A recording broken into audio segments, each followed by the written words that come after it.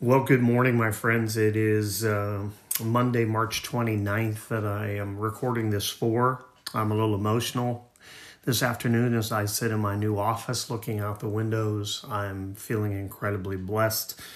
We're in the podcast number 252. That's hard to believe, but God has blessed us. We're in Matthew chapter 26. We're in the last week of Jesus' life, and we're going to look at verses 6 through 16, Matthew chapter 26. Now, at first, it doesn't appear that this makes much sense because we start to talk about the plot to kill Jesus, and then all of a sudden, there's this story again of Jesus being anointed at Bethany. Matthew doesn't claim to have his book chronological, and remember, Mark's gospel was written first, then Matthew, and then John's gospel.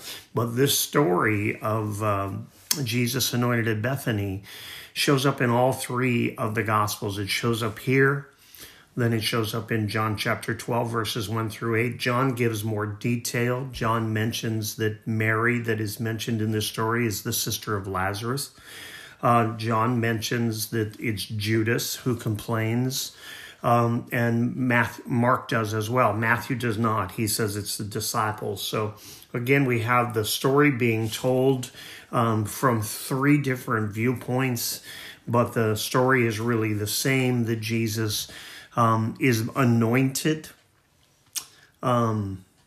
Mary is misunderstood in so many situations. Mary sits at the feet of Jesus in one instance. Remember when Martha was in the back room making dinner, and Martha complains when Mary was misunderstood, but Mary's love and her idea of worship was beautiful.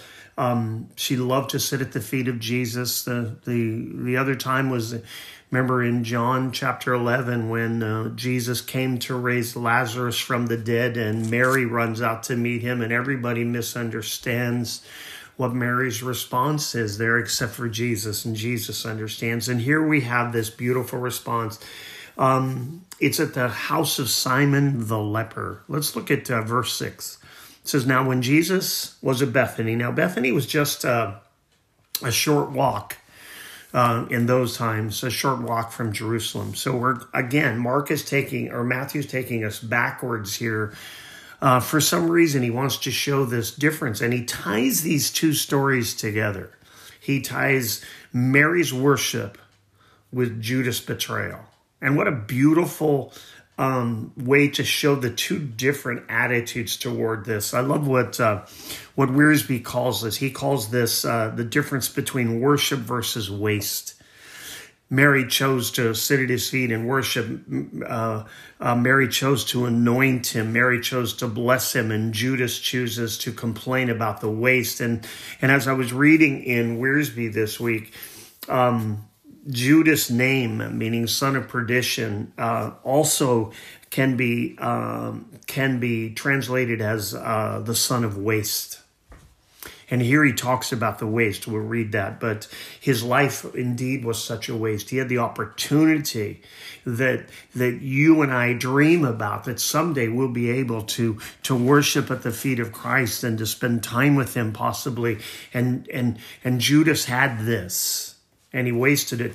This is just, to me, is proof that you can be so close to a situation spiritually and really not be saved. We cannot just be a part of a church and proclaim that we have a relationship with the God of that church. We need to repent and ask him to forgive us of our sins. And then there's this beautiful intimacy that opens up to us. And anyway, I need to get back to the story. It's been a while since I've taped. We've been moving for the last few weeks. I taped a bunch of the podcast way ahead of time, but it's exciting to be back with you. Let's go back to verse 6 and let me try to start this. Now, when Jesus was at Bethany in the house of Simon the leper, number one, how do you get a house if you're a leper? This must have been a man of great wealth who who contracted leprosy. And Jesus obviously healed him or they wouldn't be in the house. And so he has this great response, and he brings everybody into the house. And it's in Bethany, so he's probably very familiar with Mary and Martha and Lazarus. A woman came up. See, he doesn't tell you all the details. Matthew is not so much about details as he is about telling what Jesus did. A woman came up to him, to Jesus, with an alabaster flask of very expensive ointment, and she poured it out on his head as he reclined at the table. Now remember Mary and the other responses we've seen at the tomb, and also when Jesus came in and she sat at his feet and just wanted to listen. Mary worshipped him, and I believe, and Wiersbe points out that Mary had an understanding of true worship. And I believe that Mary in her mind understood maybe even more than the disciples knew about the resurrection, and about the fact that Jesus would be crucified, and about the fact that Jesus would be put to death, and he wouldn't get a normal burial. So he wouldn't be able to get a true respected treatment of his body after his death. And so she took it upon herself. She took it upon herself to worship him in this way. And here we are 2,000 years later talking about it. She took that very expensive ointment and she poured it on his head as he reclined at the table. Jesus felt welcome. Remember, in the Middle Eastern culture, to be welcomed into a home is to be accepted. So he felt welcomed and he felt accepted.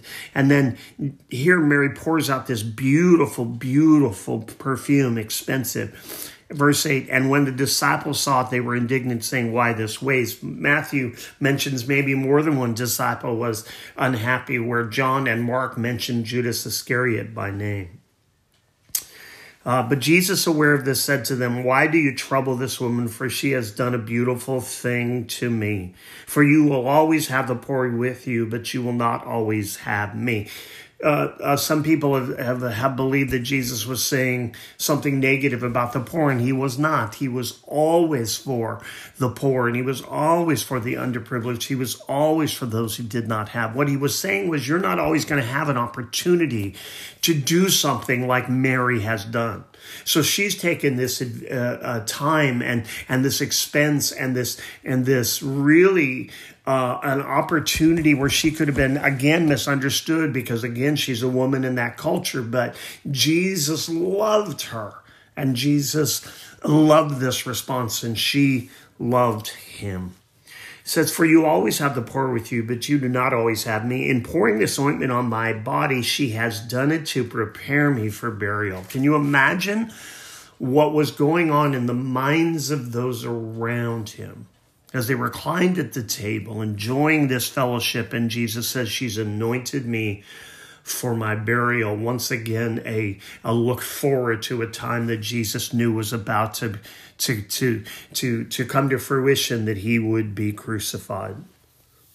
Verse 13, truly I say to you, wherever the gospel meaning good news, is proclaimed in the whole world, what she has done will be told in memory of her. This beautiful picture of what she has done. And Jesus prophesies here, Jesus says here, states here very clear that it will be mentioned about her for all eternity. It's going to be a great memory, not to me, but a memory of her. Jesus was not always about himself. Jesus was about others. And he said, when this is remembered, it will not be, look at the focus that she gave to me. Look at this that she did for me because I earned it or I deserved it. He said, no, when this is spoken, it will be spoken of her. And what do you and I do? What kind of things do we do with the gifts that God has given us that will be spoken of us long after we're gone? Not while we're here, not to put on a business card, not to brag about, but what are the things that will be spoken about us when we're remembered, right? We don't do it for that reason, and she didn't do it for that reason. I mean, there was no Facebook, there was no, Twitter, there was none of those accounts, there was none of this TikTok, there was none of this stuff that went on. No, she did it because she was madly in love with her Savior. So there's three main characters in this story. It's Mary, and we've just seen this beauty of Mary's love for her Savior. Now let's look at the second character in this story. His name is Judas. And again, Matthew names him here as Judas. Then one of the 12, whose name was Judas Iscariot, went to the chief priests and said, "What will you give me if I deliver him over to you?" And they paid him 30 pieces of silver. And from that moment, he sought an opportunity to betray him. Matthew ties these stories together. He says it was more than one disciple who possibly was indignant over this waste, but it's Judas, who was the keeper of the money bag, remember. Why did Judas serve Jesus? Probably because he thought that if he was the Messiah, he would set up a political kingdom, and one of the high positions in that political kingdom would be the treasurer. You'll remember that he was in charge of the treasury. He was able to do as he pleased with it. In John chapter 12 and verse 6, it mentions that he used the money in the treasury, that he was in charge of the bag, if you will, that contained the money. And we see this switch in the story, but these two stories tied together by Matthew. And he says there's this story of Bethany, and then there's this story of this gift. There's this story of this beautiful thing that Mary does for Jesus. And then on the counter of that is Judas. And we don't know, but maybe this was the final nail in the coffin, if you will, for Judas, when he said, this is not the guy that I'm going to serve, and this is not the guy that's going to give me what I need. So I'm going to be looking for something else. And what does he do? He goes to the chief priest, and he says, "What will you give me if I deliver him over to you?" Now, some people have said that Judas probably did this to get Jesus to proclaim his kingdom and to set up his kingdom. I don't know. I don't know what went on in the mind of Judas. I don't know what would have went on in your mind or my mind in this situation as well. But we just know that Judas was really truthfully looking for something that he was not going to find in Christ, unfortunately. And they paid him 30 pieces of silver, which was said to be the price of a slave. For 30 pieces of silver, he sold out him to the chief priest. Verse 16, and from that moment, he sought an opportunity to betray him, Matthew says. Everything changed. Up until that time, he was probably seeking what would happen and what would become of him in this system, and what would be important. Where would he fit in, and what would be his position in this situation? So we see Mary and we see Judas, and we read a little bit about what Jesus' response was. But let's go back to look at Jesus' response. We looked at Judas again. We looked a little into Jesus, and we looked into Mary. But let's look again back at what Jesus' response was. Verse 10 of Matthew 26. But Jesus, aware of this, said to them, "Why do you trouble this woman?" Jesus comes to her aid. Jesus comes to defend her. Jesus speaks as he does for you and I, maybe in situations where we don't even know. Where we don't even know what's going on. We don't even know what's being said. And in this situation, Jesus responds, "Why don't you leave her alone? What she's done is amazing. What she's done will be spoken of forever." Jesus comes to her aid just like he comes to yours and mine. When people misunderstand, they may think that we're doing things for the wrong motive. They may question our motives. They may question our desires. But because of what Jesus has done, we understand that he defends us, that he's for us. He's not against us. So no matter what you're going through today, we can look back at this story in this kind of a little break as we head towards the last few days of Jesus' life. We look at the story right in the middle of the last week of his life. And for some reason, Matthew decides to take us back.